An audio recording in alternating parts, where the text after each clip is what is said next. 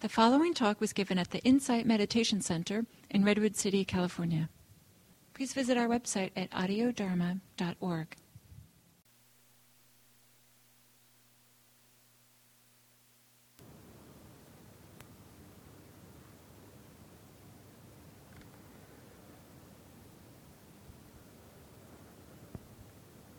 So I'm aware that I've been talking all day. We're going to talk some more. And then it will be your turn.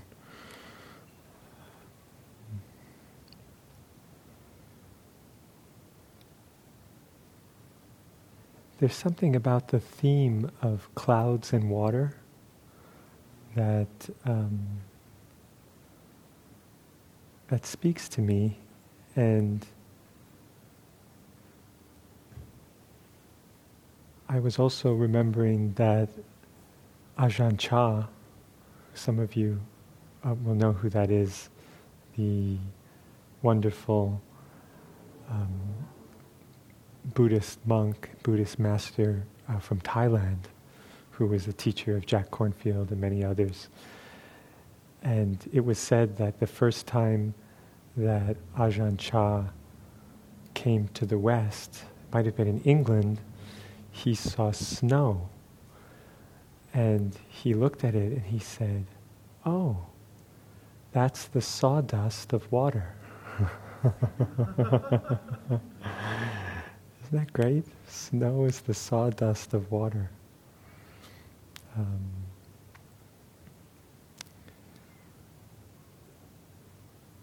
Water can take different shapes, different forms, different qualities, different consistencies. It can be a liquid, it can be a cloud, it can be ice. And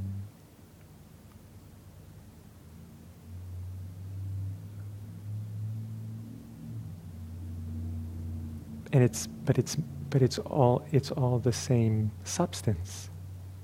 It's made of the same thing. So from one perspective, there's a sort of equality. There's a sameness to water. And then from this other perspective, there's this amazing diversity, And that, in a way, is a little bit like our practice.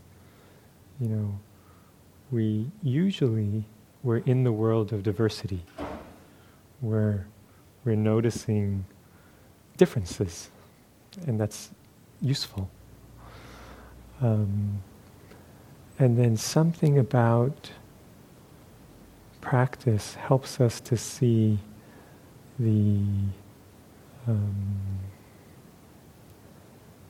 something to see through the differences, to see the substance, the fabric of what things are. And so we can hold both. If we're only in the world of difference and diversity, maybe we're missing something. Maybe we're too much on the side of form, and we're missing that empty nature. And if we're only in the world of emptiness, that's not quite it either. It's like if we're only in this world of where everything is equal, everything is of the same substance, then we miss a certain richness. We miss the beauty of the particularity of each existence, of the absolute value of something. So,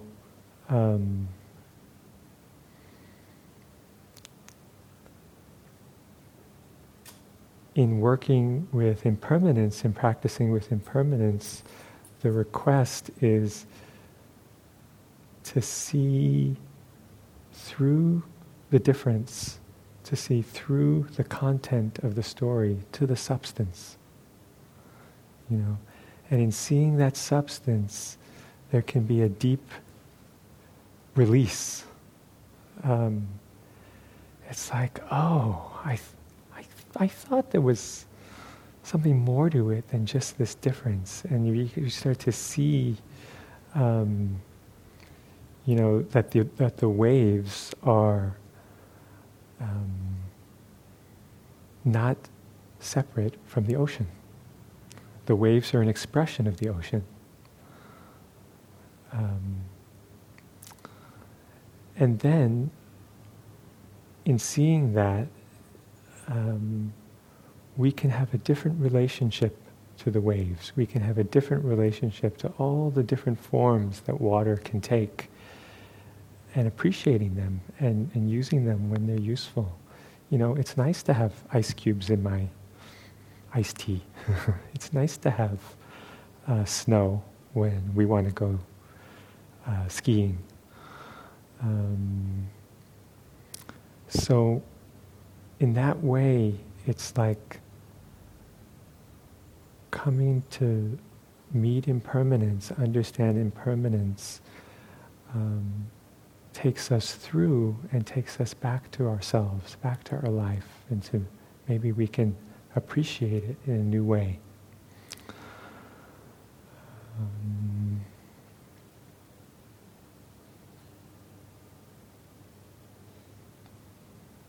I think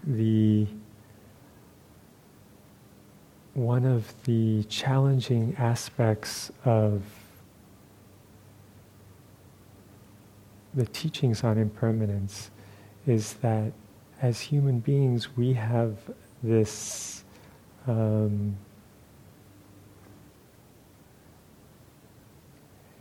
it's like something we know, but it's also something that has the potential, and probably already has, brought a lot of pain, brought a lot of difficulty. So it's often a truth that is pushed out of conscious awareness, and it's operating in the background. Someone has said that human beings, I don't know if this is true, but it says human beings are the only animals who are aware of their mortality and the sort of dissonance that creates. There's a famous story that Suzuki Roshi, who was the founding teacher of the San Francisco Zen Center, he was asked by a student to sum up all of the teachings of the Buddha in one word. And he thought for a moment and he said, everything changes. Just two words, but it's one word in Japanese, one word in Pali, anicca. Everything changes. And so this is something that runs through the heart of the Buddha's teaching, runs through the heart of our experience, maybe as human beings.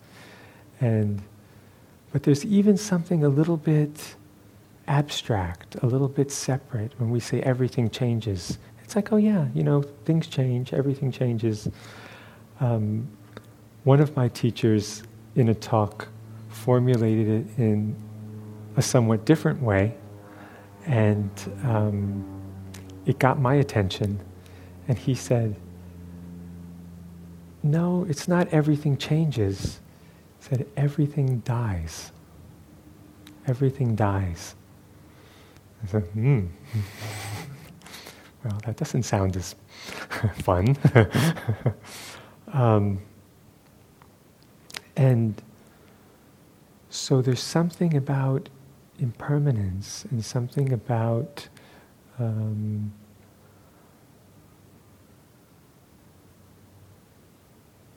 truth of the impermanence of this body that brings it closer, that brings it home in a way that it's not just abstract, that, the stars change into this and that.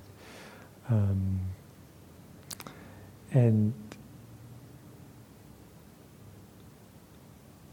this reflection on loss, reflection on what's called maranasati, mindfulness of death, is considered or was called by the Buddha the elephant's footprint. Just as the elephant's footprint is large enough that it holds all the other animals, it can contain the footprints of all the other animals. This reflection maybe has the possibility to hold all of the other practices, all of the other truths.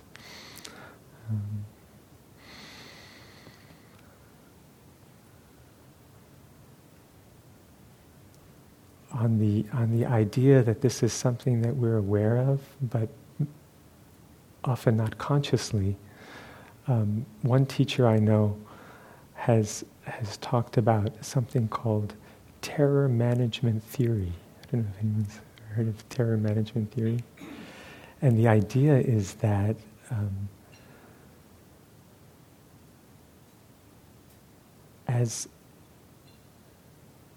So they did a study, and the study was finding ways to remind people about mortality, finding ways to remind people about their own deaths. So they take the participants, and the participants didn't know what was going on necessarily, but they might walk them through a cemetery on the way to something, or have some other way of reminding them. And then they would ask them questions and look at their views and opinions. And it turned out that those participants who were reminded of mortality, there was a way that their views afterwards became, I don't know how to say, hardened. It's like they became more nationalistic, more racist, more, just more kind of closed and tight. And the idea, or the proposition from these scientists is, they said that when we are reminded of our mortality, we begin to look for defenses. We begin to look for ways that we can protect ourselves. And it's unconscious, this unconscious process. And it's fascinating, So this terror management theory, how do we as people manage the terror, maybe, of mortality, of death? And I think there's something very human in this impulse to protect ourselves. In a world that is unstable, that's in many ways out of our control. Where do we find security? How can we be happy when the things of the world are not so dependable? And so in a way, this tracks a little bit, or maybe a lot, of the story of the Buddha's life. I was very interested to learn, and it was something that's not in a lot of the shorter biographies of the Buddha, that the Buddha's mother passed away when he was very young. I think when he was 1 year old or 2 years old or something. Isn't that interesting, that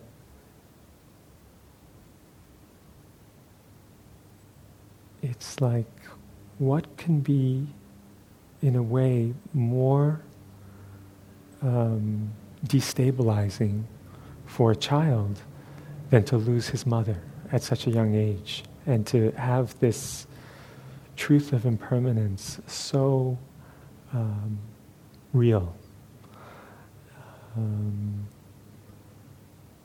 One psychologist has called that kind of early loss in childhood a primal agony of, this kind of loss. And then if you look at the Buddha's childhood, he was literally in a palace and protected, or his father or his caregivers. Maybe today we would say they were the ultimate helicopter parents. I don't know. I have 2 young children, so I can relate to this. This impulse to protect, to shield, to keep out something that's painful and difficult and unsettling, and sort of preserve a kind of innocence. And so the Buddha was in this palace and was protected. And so it's said that he was protected from these messengers of impermanence. He was not allowed to see an aged person, a very old person. He was not allowed to see illness in a very sick person. And he was not allowed to see a corpse or a dead body. And so, when we think about it, it's sort of, there's something, maybe there's something relatable in that, of a child who had gone through such an early trauma, and then this wish to almost like overprotect, just, okay, well, we won't let him see anything to do with this kind of suffering. And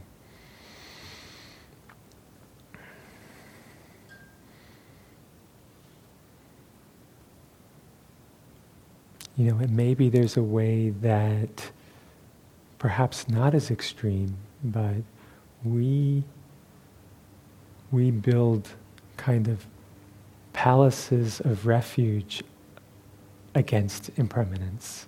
We take refuge in our things. We take refuge in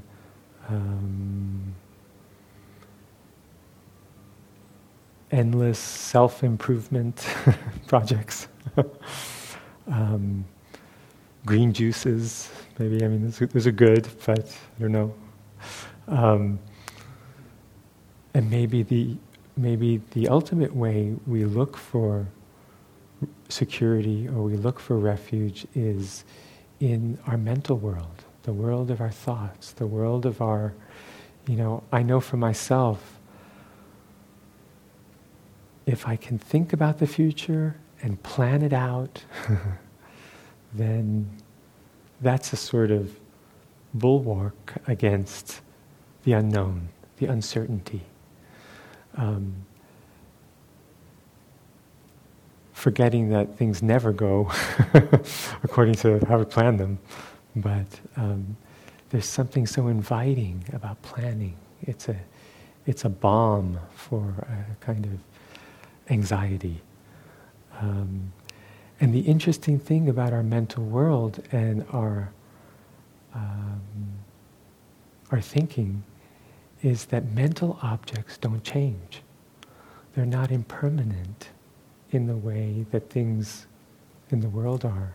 So we can have the same thought again and again and again.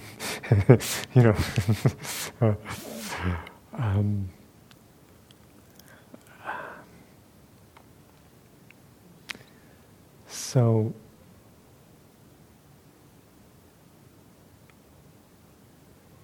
as a practice, the Buddha offered some reflections that I believe are meant to counter this sort of human tendency towards delusion, or human tendency towards forgetting, towards assuming a kind of permanence and continuity. So the Buddha said, these are the 5 facts that one should reflect on often, whether one is a man or a woman, whether one is a monk or a nun or a layperson.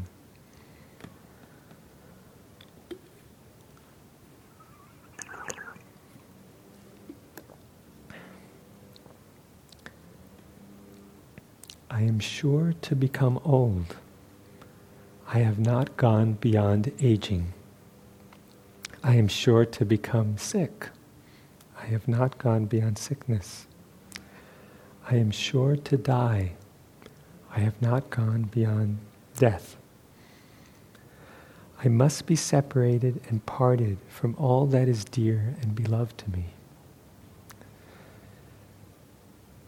And so these are the four that are pointing back to this nature of the body, this nature of our situation that is, as much as we may cherish the things of the world, including ourselves, our bodies, our relationships, it's reminding us that these won't last forever. They will change. We will be separated. And the point is not to depress us, not to, get us to just give up and say, what's the point? Why even have relationships if it's going to end like this? But maybe it's to learn to appreciate our life in a different way. So the fifth of these reflections is, I am the owner of my actions, heir of my actions. Actions are the womb from which I have sprung. Actions are my relations. Actions are my protections. Whatever actions I do, good or bad, of these I shall become the heir. These I shall inherit. And this is very interesting because it's pointing to maybe to the agency that we do have. That yes, there is impermanence. Yes, the nature of our body and of our mind and all of the things that we identify with have this nature of change. But we are not victims in this situation. We are not, we don't need to be at the mercy of impermanence. The agency that we have, the power that we have, comes through our actions. And what it points towards, maybe, is this other conception of what it means to be human and what it means to live a good life. That it's not so much about the inherent existence of me, who's separate from all of you, who I need to protect and defend and beautify and promote and prop up and all these things. But who I am is really a question of functioning. It's a question of actions. And I think this is something that many of us can relate to. It's like, if I ask you, who are you? You might answer in terms of the roles you perform, how you function in your life, in the world. Oh, I'm a teacher, a parent, a son, a mother.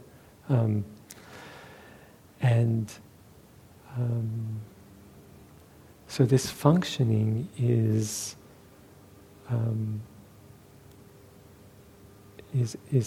how practice can be possible. That we, through mindfulness,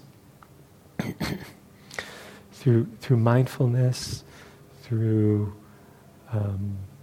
this process of opening the heart, we get more and more choice about how we act, the ways we act. Mindfulness gives us choice where we might not have had choice before. I think that's one of the great powers of mindfulness. And it may be subtle. It's like, oh, I didn't react when my child did something really irritating.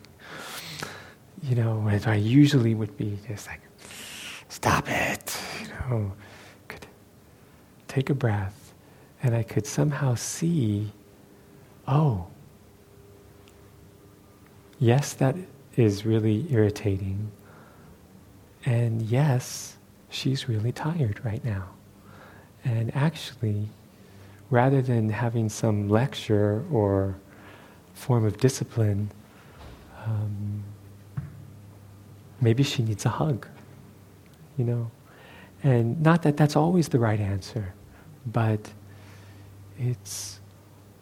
we have more choice, you know. It gives us this space to choose how to express, how to enact something.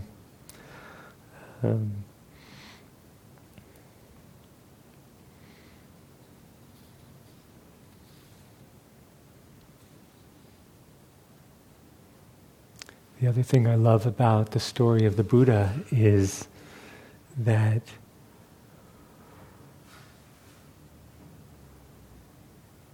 as the story goes, the Buddha did all of these intensive, really hardcore practices, of starvation and physical, extreme physical sort of punishment of the body, and still wasn't getting where he wanted to go, wasn't getting the results he wanted. And in a certain moment, he remembered being a boy. And he remembered when he was a boy and sitting under the rose apple tree, a certain kind of joy arose in him that was not the result of some extreme practice, but it was just the natural joy of being present. And it was a joy that was intrinsic to who he was. Maybe we could say it was the joy of non-doing, the joy of surrender, and he had that memory, and he said, "Oh, maybe this is the way to go. Maybe it's not so much about trying to create something or get something that I don't already have, but it's about being present enough to allow something that's already here to bubble up, and that was the night that he sat in this way and open to the joy that didn't need to be created. That was part of the fabric of being, part of the fabric of who he was.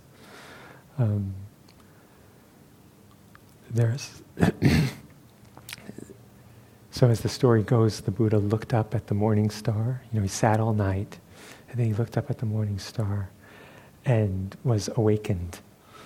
But there's one translation I like where it says that the Buddha looked up at the morning star and it took him. It took him. Something was let go of, or something was given over to. So not so much about getting something, but rather letting what's not true, letting what we don't need fall away. This is where I love that quote from Michelangelo. You've probably heard this, of when he was asked, as it goes, as it's written somewhere, he was asked, how did you create David? This amazing sculpture of David. And he said, "Oh, well, I just took this big piece of marble and I took away everything that wasn't David."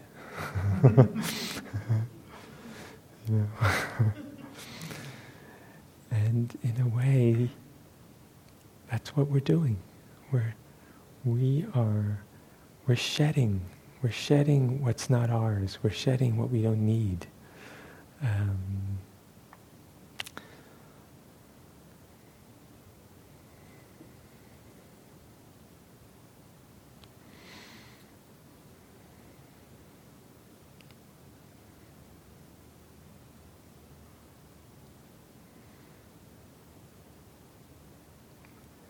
And so we say that impermanence can be the link between mindfulness and insight. There's something about just attending moment to moment to our experience. We begin to, the impermanent nature of things starts to come into relief. It's like, and in seeing this, it's like it's seeing that there isn't anything that we can cling to, rather than, having some process of, well, I shouldn't cling, and, we start to see that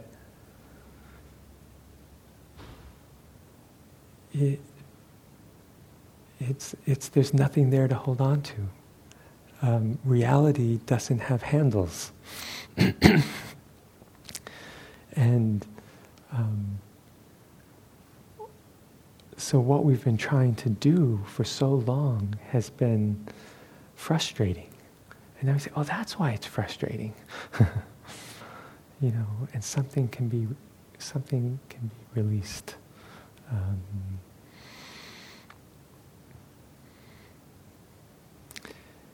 And I don't know exactly what is released or what is let go of, but I think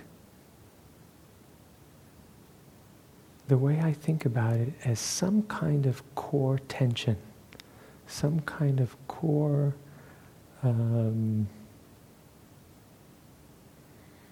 like we talked about, that kind of being braced against the world, being braced against change. And when we can let go into change, or somehow release that resistance to the nature of things, some fundamental tension can start to get resolved. And that tension is what has separated us, maybe separated us from other people or separated us from ourselves. And what a relief not to have that tension. And it's like we can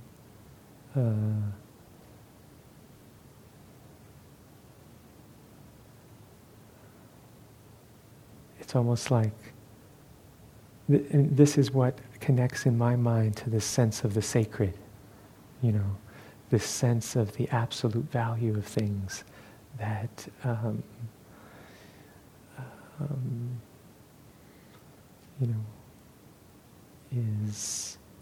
is always available when we meet truth with an open heart.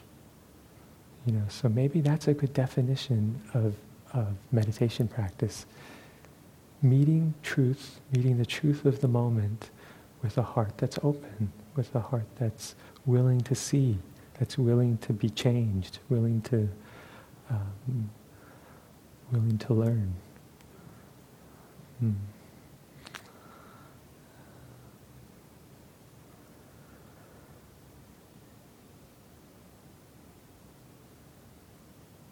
So there's one other interesting thing just to bring up, which is that impermanence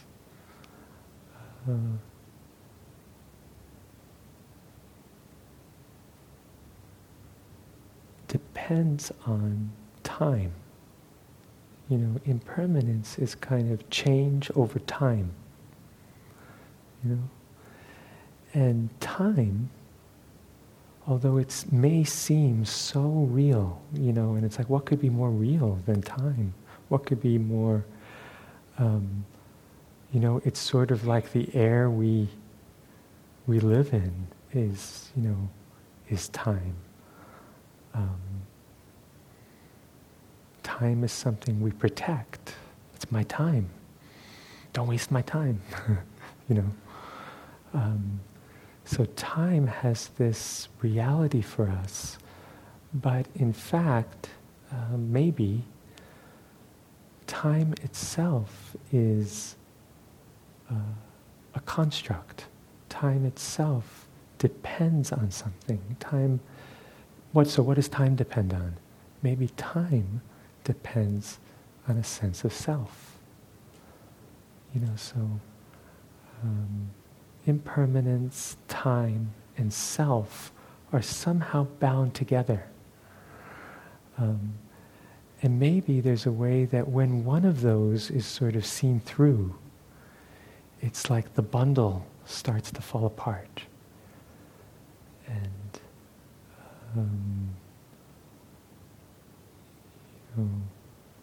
And then we're able to enter into a realm or a perception or an understanding that's outside of time, where it isn't marked by time. And I think we all have experienced echoes of that. We certainly know about the dependent nature of time, how, when we're absorbed in something, when we're merged with the activity we're doing, it's like time stands still, or there is no time. Or I can't believe an hour passed that felt like 5 minutes. Unfortunately, the reverse is also true. So our experience of time depends on our thinking, depends on our perception, depends on our mind. And so something about timelessness. And in the realm of timelessness, the way I think about it, and I don't know if this is the correct classical Buddhist understanding, but in the realm of timelessness, there is no impermanence. And maybe we can say impermanence is replaced by, or is a more accurate word may be emptiness. And these are closely connected, but when there's no time and when there's no impermanence, then there's no death, because there's no birth. Birth and death depend on time. And so, what is this? What is, the possibility of another way of relating, another way of seeing?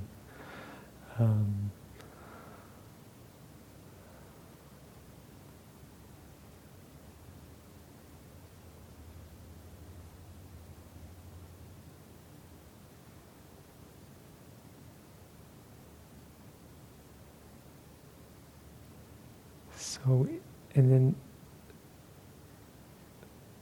maybe this timelessness has a quality of peace. It has a quality of peace because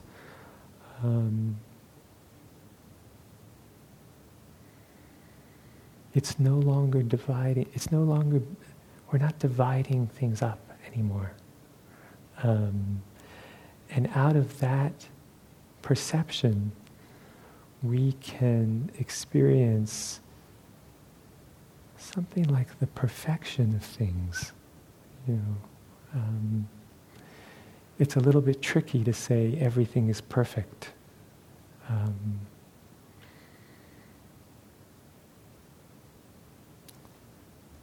Because there's so much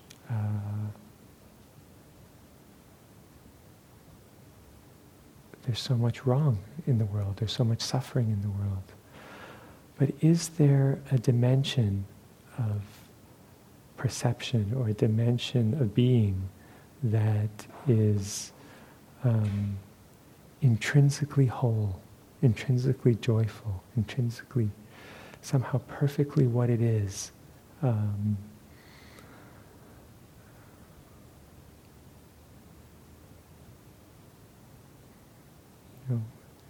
that perfection being independent of the content of the moment. It's these expressions of emptiness.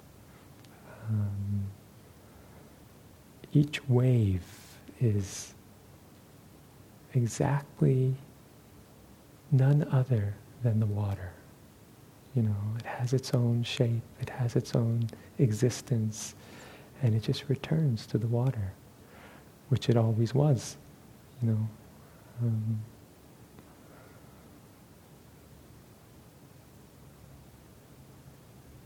At the risk of ending a talk with a saying that's on postcards, we can't stop the waves, but we can learn to surf. Have you seen that with the surfing Santa or the surfing monk?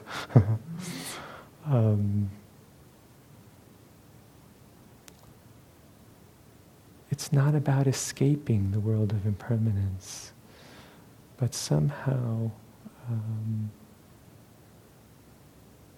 letting go into it and returning with more care, more openness, more feeling for all of the each existence, you know. I think out of emptiness, rather than not minding that bad things happen because, hey, it's all empty, it's we feel more and more, we care more and more. But maybe through emptiness or through seeing that we're more than just this limited self, we have more capacity. Our own capacity is infinite as well, to hold the suffering of the world. I don't have to hold it in my own limited being, you know. There's something dynamic and natural and beautiful in just responding to the world. And just bringing it back to our own experience and our own practice, maybe a big part of this is giving ourselves the radical permission to feel whatever it is we're feeling. You know, that it's all us, and it's all truth, and it's all nature, and we don't, you know, and the present moment is a safe place to be, and this mind is a safe place to be, and can meet whatever arises, whatever difficult emotions, whatever sense of fear and loss and joy and hope, and whatever comes up, you know. Seeing its beauty, seeing in Japan there is a quite refined reverence for impermanence, and this is one of the ways that this is, you know, expressed in the culture, is through the yearly blossoming of the sakura, the cherry blossoms. And if you've ever been to, you know, Japan or the Japanese gardens here, it's like cherry blossoms open and are in bloom and then fall in the span of maybe a week or two. You know, it's this very brief but intensely beautiful season. And in Japan, this is like one of the main, you know, on the news, there's the forecast of when the blossoms are going to open. And you can sort of see it coming in waves from the south to the north. And people plan parties and events, and sitting under the blossoms is, this annual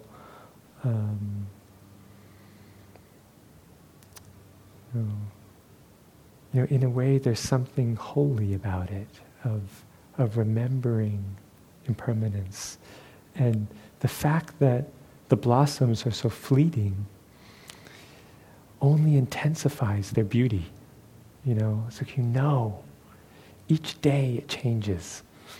And so people sometimes talk, do you prefer to go when they just open or when they're in full bloom? And then I always say, no. The most beautiful time is, according to me, is when the blossoms have died, but they're still hanging on the tree. And then this is like in late April, and it's not quite spring yet, and it's still a little bit cold, or slightly windy, and there can be a big gust of wind, and then the air is just filled with these red, pink blossoms everywhere. And then they're on the ground, and there is this magic carpet of blossoms on all the sidewalks, because there's something like 100,000 cherry trees in Tokyo.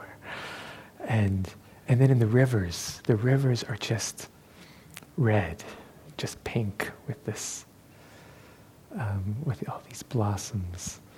And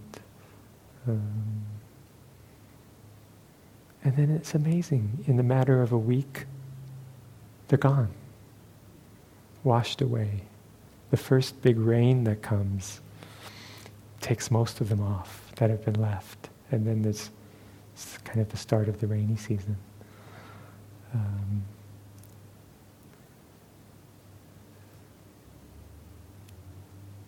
And so when we can meet impermanence, when we can meet this dimension of who we are, it opens something beautiful. And so it's said that mindfulness of impermanence, mindfulness of death, has the benefit maybe of helping us to have a more peaceful death, or being more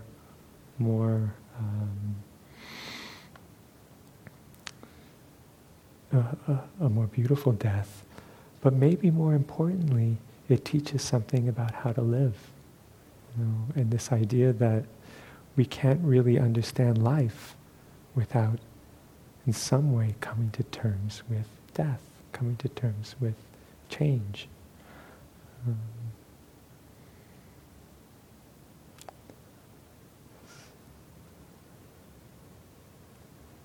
So, thank you very much. Thank you for being here and this exploration of impermanence. And I wonder if you have any thoughts, questions, comments, complaints.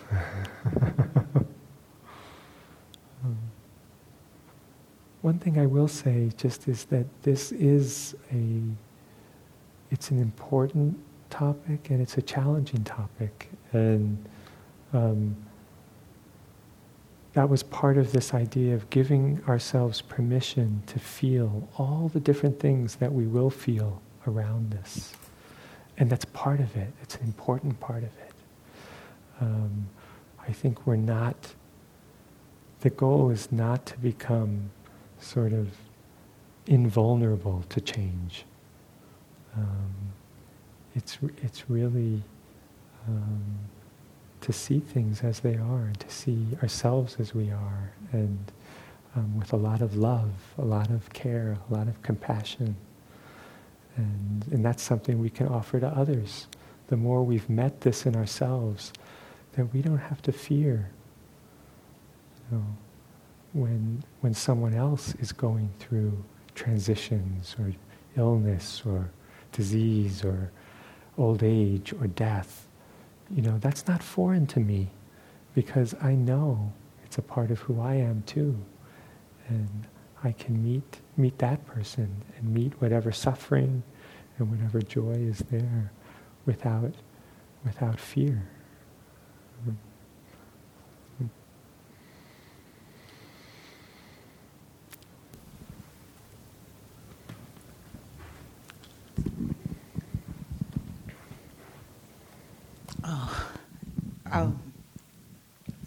Everything you said today really spoke to me, because 30 years ago I was in a high-paying job and I was making a lot of money, and my body just started breaking down.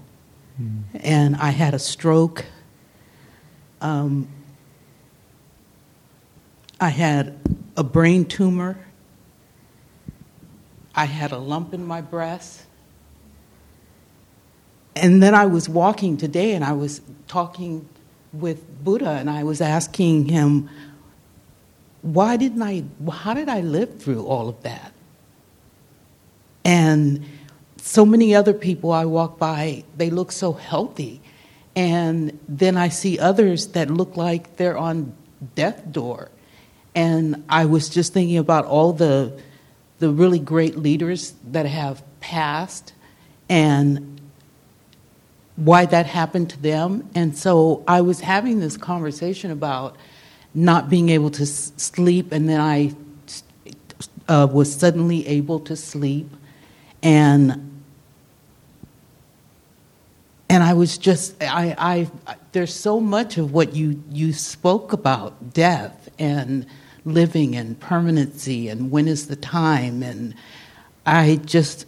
I'm not gotten to a point in my life where I am satisfied with when it's my time to go. And I understand that there's a lot for me to learn and a lot for me to teach, but the Buddha will tell me what to teach and when to keep my mouth shut. And then everything that I was thinking about today as I went on a walk, you spoke to me. And so I'm just so blessed with this time. I just started coming here. I just moved to the neighborhood. Nice. And on my walk, I noticed the building, so I picked up some of the literature. And I thought, wow, this is really amazing that I'm just within walking distance to this place. And all of this has been my life for the last 30 years. So I'm truly guided. I ask the Buddha every day to just simply give me guidance. And where you lead me, I will follow. And I finally got to a point where I would say, where you lead me, I will follow, no questions asked. Because for the longest time, I was wondering, why is this happening to me? What are you trying to teach me? If you want me to go, take me. And he or she didn't want that. So now I understand even more about timing with what you spoke to. So thank you. Thank you. It's a time well spent. Thank you. Thank you. Beautiful. Thank you.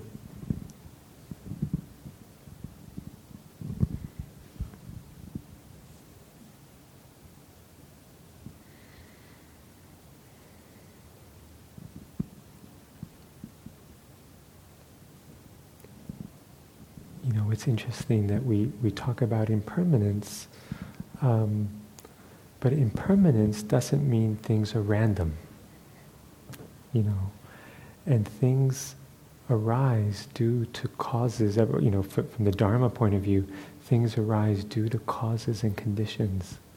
So we're all here, we're all together, we've all walked through this door. For there's some conditions that were set in place that brought us here. And in the same way, the agency and the control, the influence that we have over our lives may not be so much in a kind of control, but in just helping to set the conditions, the right supportive conditions. So, coming to meditate and doing all the things that we do sets conditions for other things to happen. So I think your story is a great reminder for me that something is operating that's larger than we know. We do our part. We set the conditions, the agency that we have. We each have our own responsibility. And then something larger is at work. The causes and conditions. The Buddha said, you can never know all the causes and conditions that cause one thing to happen. You can't say, oh, well, it's because of that this happened to you. Or because of that, you got this. It's like, it's immense. It's, this web of being. So,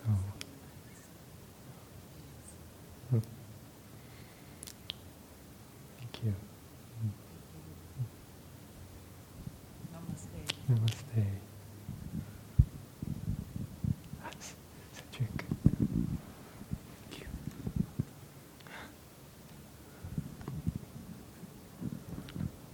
Well, it's hard to follow after such a beautiful intervention. I'll come down to more, kind of down to earth. I was thinking about how you spoke of reflecting, on old age, death, all these reminders of impermanence, and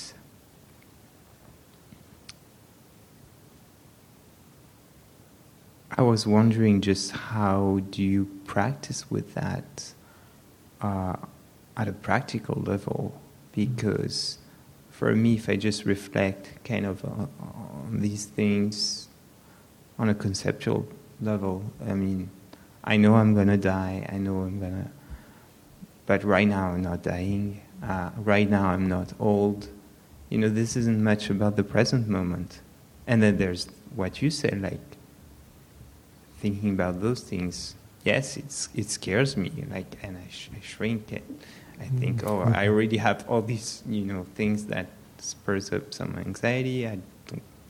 So, how to really practice with that, and with it being a present moment experience that we investigate and meet, because that's what you said, right? It's about meeting in our present moment experience, welcoming it, and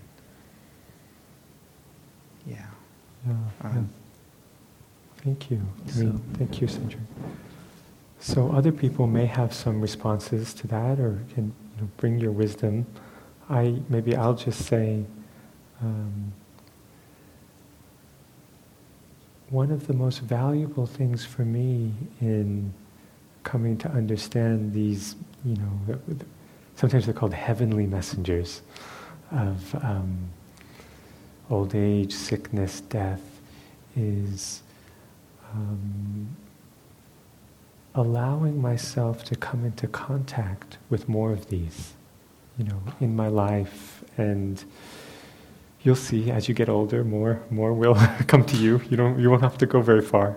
But it was a shock to me, a time when I was with a friend who was, he was in hospice, so he was clearly dying. And of course, intellectually, I knew, he had been quite sick for a number of years, and I knew he was in the dying process.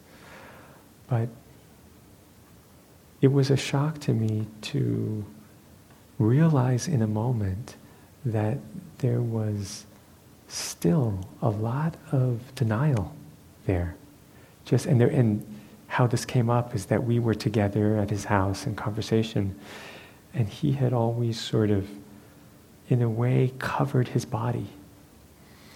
And then And the nature of his illness was that his face, although he had lost quite a lot of weight, his face was not affected. And then the parts of his body that were affected, I couldn't usually see. But this day, he was wearing a certain kind of shirt that didn't have sleeves or something, so I could see his arm. And I was looking at a skeleton. And I thought, and I couldn't, it was like this reaction in me. I immediately realized, first of all, there's some denial about this, that I haven't been able to face what's really happening. And I also realized that part of that resistance was that he was a mirror for me. And it was a reminder of my mortality. And I didn't like that, And so for myself, I know it has been incredibly enriching and beneficial to be with people who have, who are in the dying process, and friends, and just as a way of meeting my own fear, and it can be a wonderful service and a wonderful connection. But I will say, to this day, whenever someone who I'm close to passes away, I'm always shocked. No matter how sick they've been, it's this, what? So I found that to be a really powerful exploration. I don't know for you, what are ways you practice with these messengers?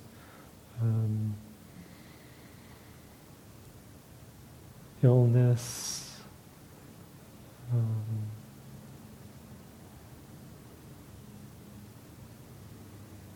I have constant conversations with Buddha, Mm. and I walk and meditate. And I walk and I meditate, and that's pretty much how I spend my days. Oh, and I love television, so there's a lot of education on TV if you pick the right programs. So that's how I spend my days, and I'm 64, and I just have come to a place where I have trust and faith that when it's my time to go, it's my time to go, because I'm needed someplace else. And so I stopped worrying about it. And then when I stopped worrying about it, and my daughter is in a great relationship. My granddaughter is doing really well in school, and the rest of my family is healthy. And so I feel truly blessed. And so I feel like if it's my time to go, then it's my time to go. But I'm not ready to go yet.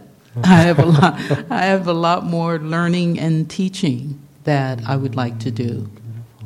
So that's the place I'm in right now. Beautiful. Thank you. Thank Beautiful. you.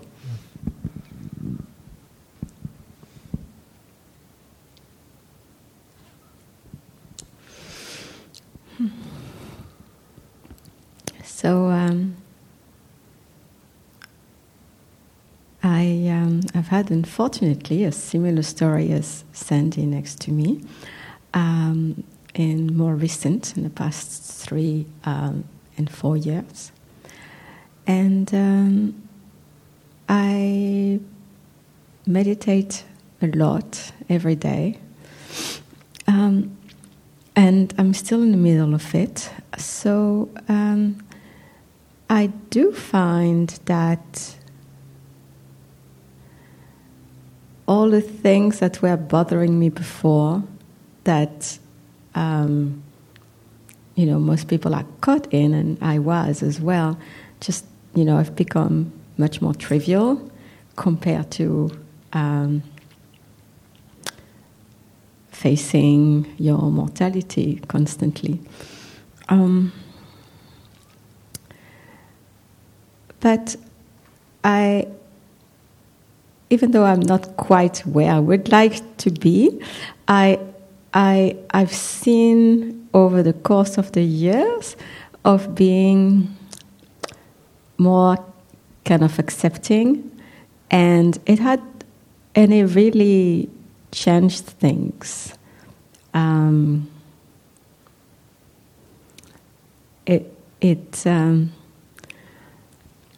I think it kind of like reminds me of a really very scary experience I had maybe 20 years ago. I was in the Himalayas in Ladakh, and I was visiting Buddhist monasteries, and I was very, very sick, and I was in very high altitude because I decided I wanted to go to this place. It was like 19,000 feet.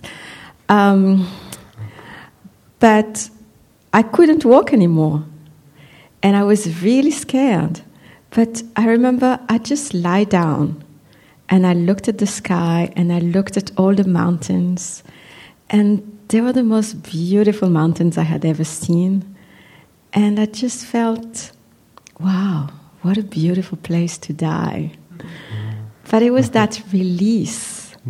And I was actually able to catch myself up, an hour later and keep going and find a guide who like left me alone. But yeah, so that's that feeling of like, I think I experienced that acceptance at that moment of my situation.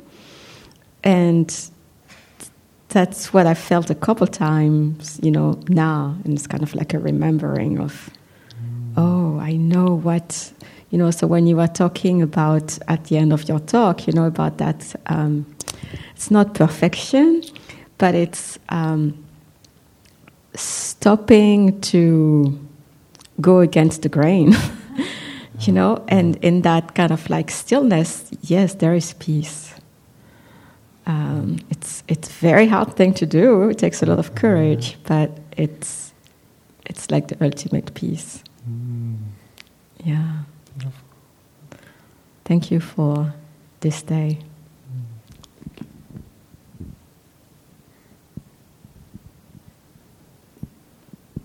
Thank you. Hi. I wanted to bring it back to the question of how, if you're young, how to do it. I'm older, and you have a lot more opportunity. Well, actually, everyone talks about old age is great, but one thing is your friends die. That's one thing that, people go before you, so it's hard. But moving back to, if I picture myself younger, how would I do this, How would I be aware? I think one thing is sort of like what you talked about with the cherry blossoms, realizing how fragile that they're going, and just being on the lookout in your life for examples of when you have to let go. It could be something, I don't think it has to be like some deep realization experience. It can be just that you notice it. I noticed it at work. I teach English second language, and I just retired a couple weeks ago. And at work, a lot of people, we all develop our own materials and make things and stuff.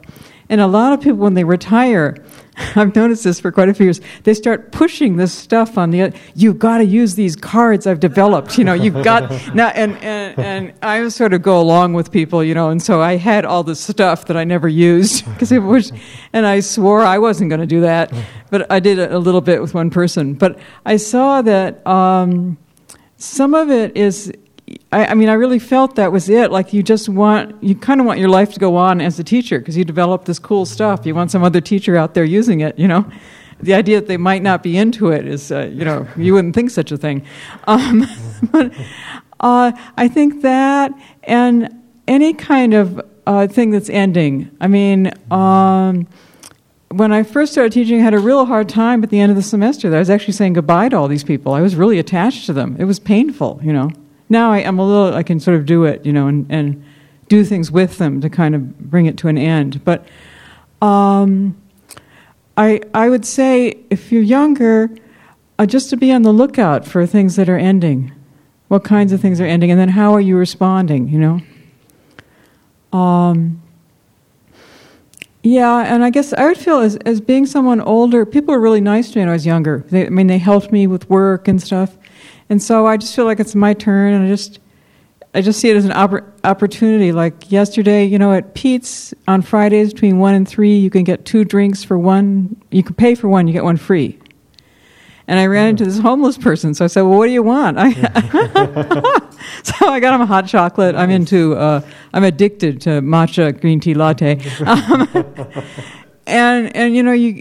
It's like I feel like I don't know how much longer I'm going to be here. As far as I know, my health is okay, but I've received a lot of good things in my life. I mean, not just physical things. People have been real nice to me, in general.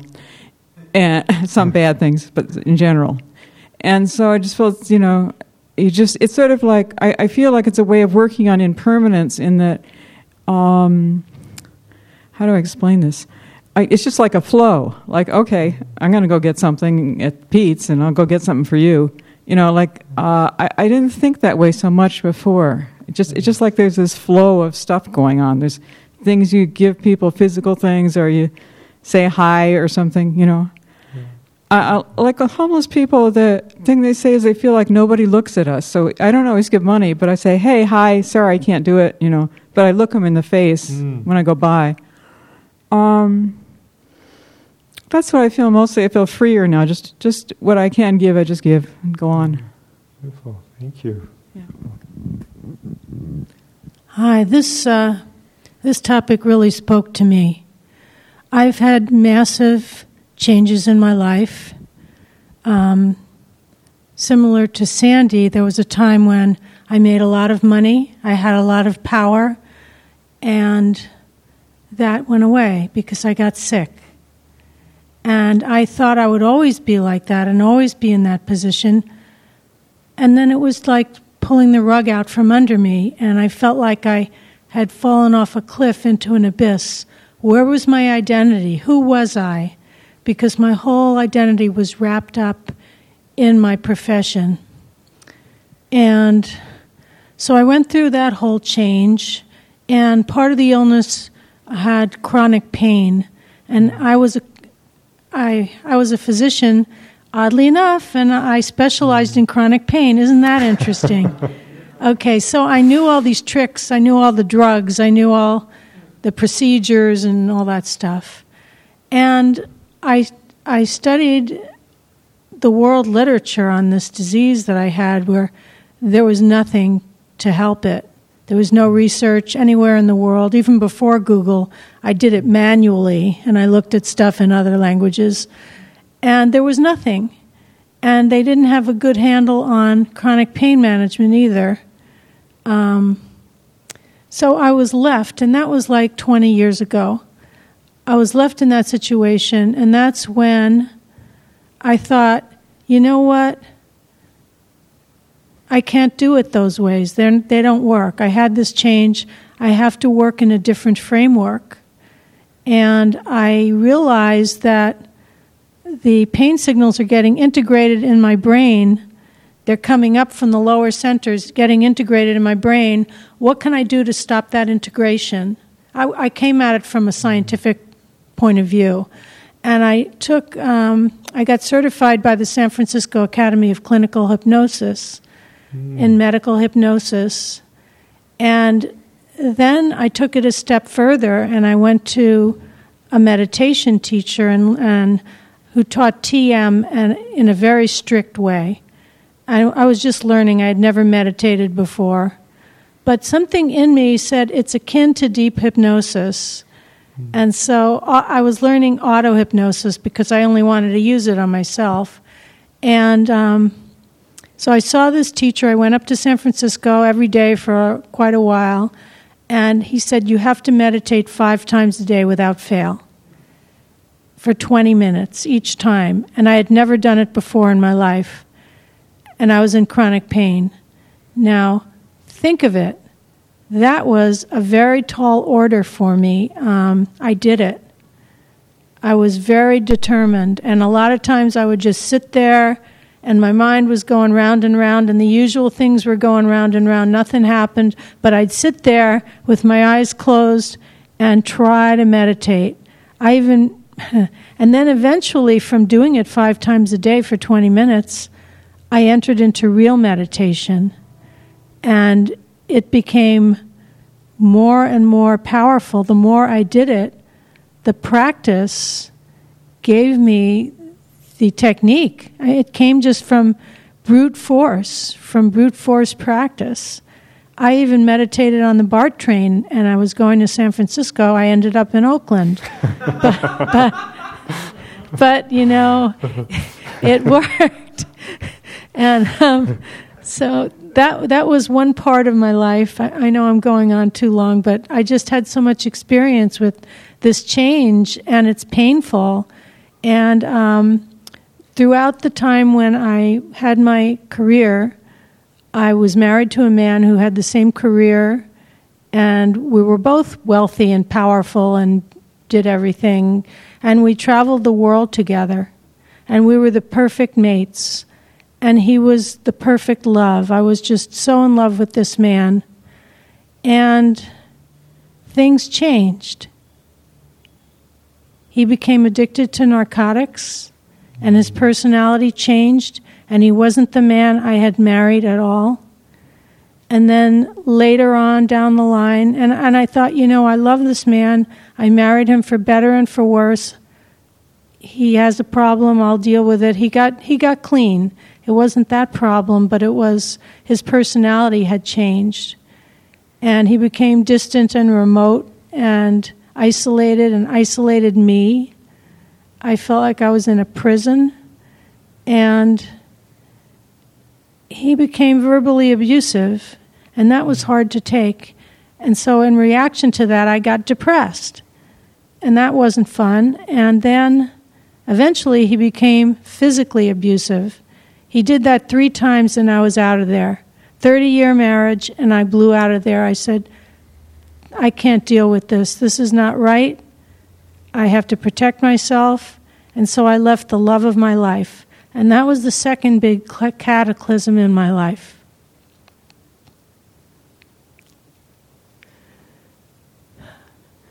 So I've experienced a lot of change. And I am, again, embracing the practice to help me deal with this change. Thank you.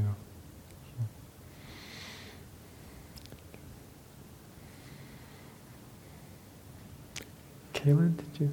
Yeah.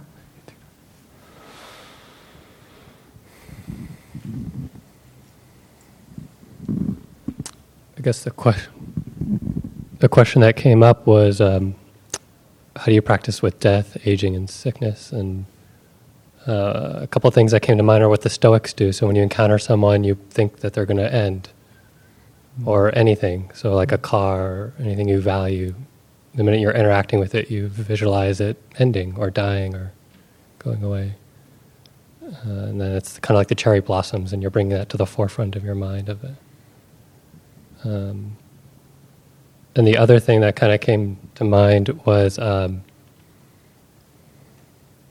guess on the retreat with Biko and Alio, something like where you're visualizing your own mortality. You can kind of picture your sense of the skeleton, and then that you're going to go in the ground, or the sense of your last breath. Like this could be your last breath, kind of bringing that into the forefront. And then even if that doesn't resonate with you, knowing that you're dying, each breath you're getting closer and closer and closer to death, because it's a process. Things like that. Thank you, Kayla. Yeah, thank you.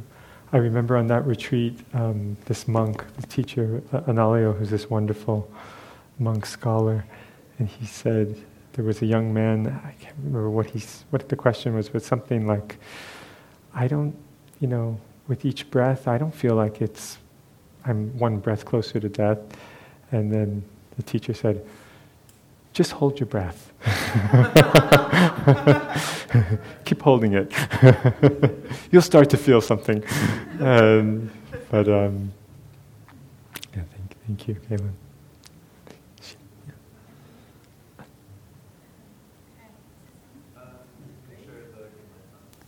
I think it's on. I had, this is a few years ago, I had a mentor of mine that I really cherished. He passed away. And one of the things I did shortly after, I like to create art. And so I took a photograph of him, and I took, charcoal. It was just black and white, erasers and charcoal. And I created, I don't know, it was like an 8x10 drawing, and I just kind of studied his face and drew it. And somehow, like, the photograph was like a snapshot in time, but with the charcoal, with the lighting, and sort of watching it appear on the page, it was like, oh, there you are.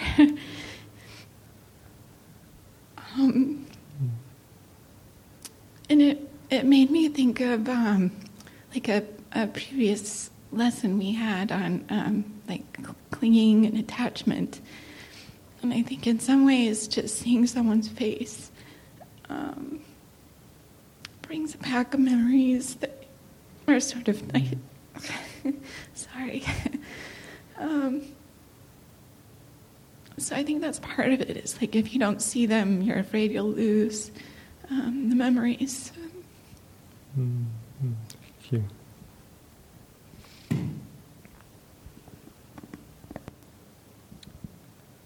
I had some, how do I sound? There we go. I had some thoughts about kind of practicing with death as a young person as well. It reminded me that there was a story that I'm going to heavily butcher from Ajahn Chah. He was holding up a ceramic mug and he was saying, like, this mug already has a crack in it. Like, we can't see it yet, it hasn't appeared yet, but at some point in time we're going to have this mug and it's going to get dropped and it's going to crack and that will be the end of the mug. And knowing that the mug is going to break, I can really appreciate the beauty of this mug right now as it is. He said, no, look, if I had a plastic mug, I could bang it around, throw it against a wall, do whatever, it's not going to break. But the nature of this mug is not plastic, it's ceramic. And it's going to get dropped and it's going to break sometime. And then he went on to say, our lives are like that as well. Like, there's this fatal crack that's already inside of us. And at some point, we too are going to break and that will be the end of it. And knowing and understanding that, maybe that can help us to appreciate life more. Thank you.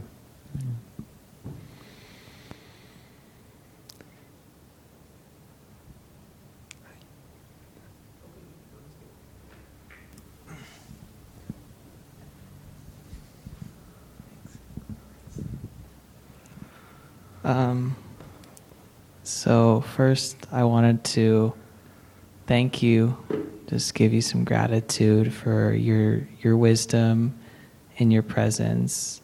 You had such a wonderful impact on my practice. I guess I struggle a lot with the aging one, just because I have youth and it's so prized in this culture. And I guess knowing that it's fleeting, I'll just take advantage of it while it's here.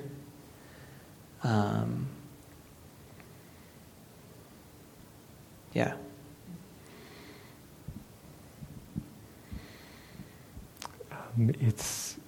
Thank you. Thank you for your comment. One of the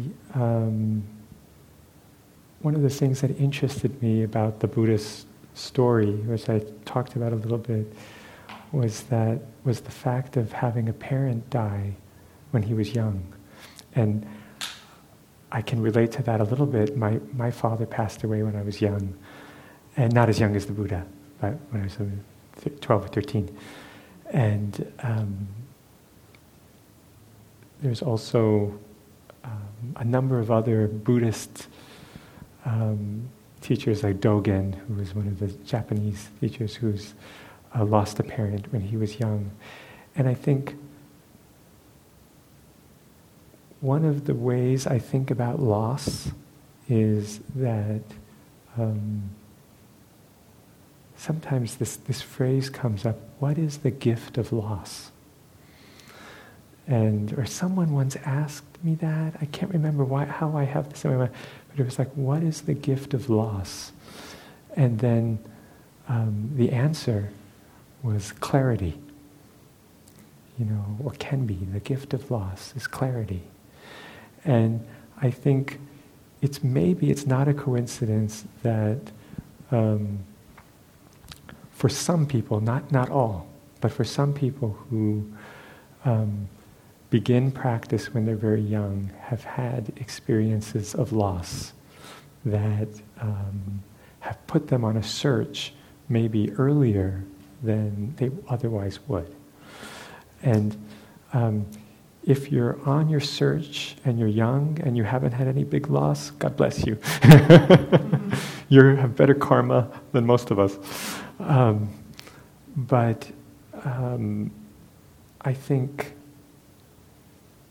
so that's one thing that just comes up around youth for me. And then the other one is, maybe it's connected, but this idea that wisdom doesn't, maybe the closest correlation with wisdom is not age necessarily, but proximity to death. And that closeness to death, either in oneself or another, can maybe be a condition for wisdom or a condition for looking in a way. I don't know. Those are some thoughts. But I think I also think that when I was younger than I am now, and I think certain things come from life experience that I hadn't experienced before. So I think when you're young, you have the blessings and the challenges that come with being young. And when you're older, you have the blessings and the challenges, the difficulties of being older. Each phase is its own complete thing. And so I would say enjoy the age you are, and just wait.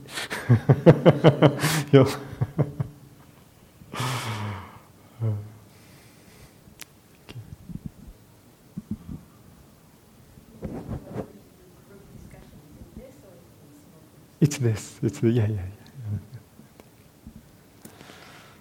Well, in my case, I was diagnosed with cancer 17 years ago. And at that time, my kid was only 2 years old. So that changed my whole perspective of life. I was like moving up on my career in high tech. And when I recovered from all the surgeries, it just changed completely. I enjoyed every day that I spent with my kid. Even right now, she's 19 years old, and she's here for the summer from college. And I just try to spend as much time as I can with her and enjoy the day, the moments with her. It changed my whole perspective in life, because I know it's impermanent. Yes. Thank you.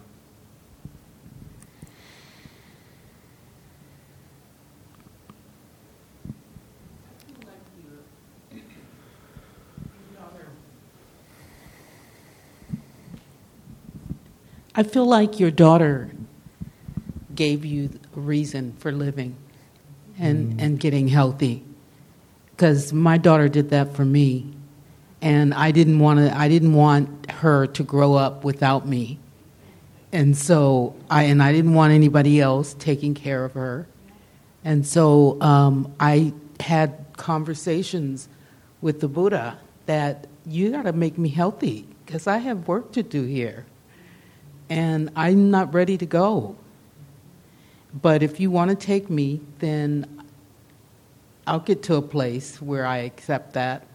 And that was kind of my constant conversation on a daily basis, all day long. And I just started doing everything different. I started walking. I started eating better. I became a vegetarian. And I started practicing Buddhism and really spending time with it and really trying to understand what the Buddha was saying to me and trying to teach me. And now I'm at a place where I feel like I got there. Yeah, thank you. Well, it's interesting that each of these messengers, the illness, old age, mortality, maybe there's a gift in each of these if we're able to somehow see it that way. And it's not, I know people who have gone through very serious, similar illnesses, and their whole goal was to get back to exactly the same mindset they had before. So it's like there's something in us that has to be willing to change, has to be open to that, to allowing ourselves to be changed by something. So thank you. Yeah. It's interesting what you just said, because I think what you said about your friend, I think just everybody reacts that way. What happens is your first reaction was, oh, I want my life back exactly the way it was. But then you change. Mm-hmm. But I don't think that you bypass that stage. Yes. Yeah. I think you get wise and then eventually you're like, well, maybe I don't want my life back. Thank you. So,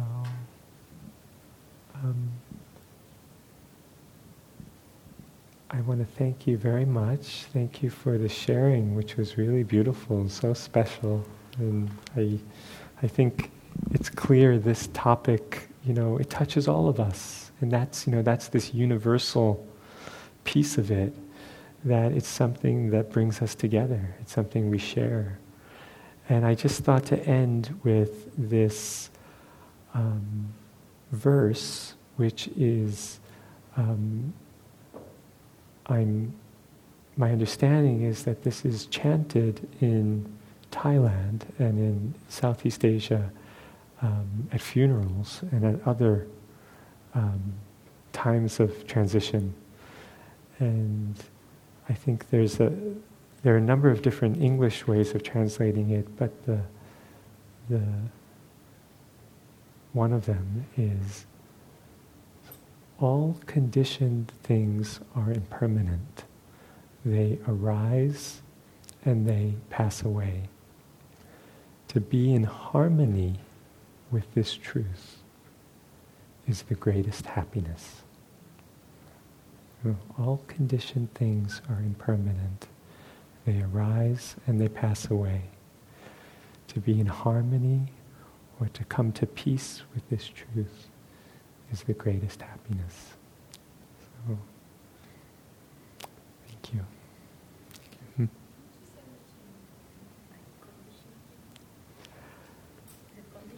Conditioned things or anything we can experience, anything that can be experienced in this body and mind. So,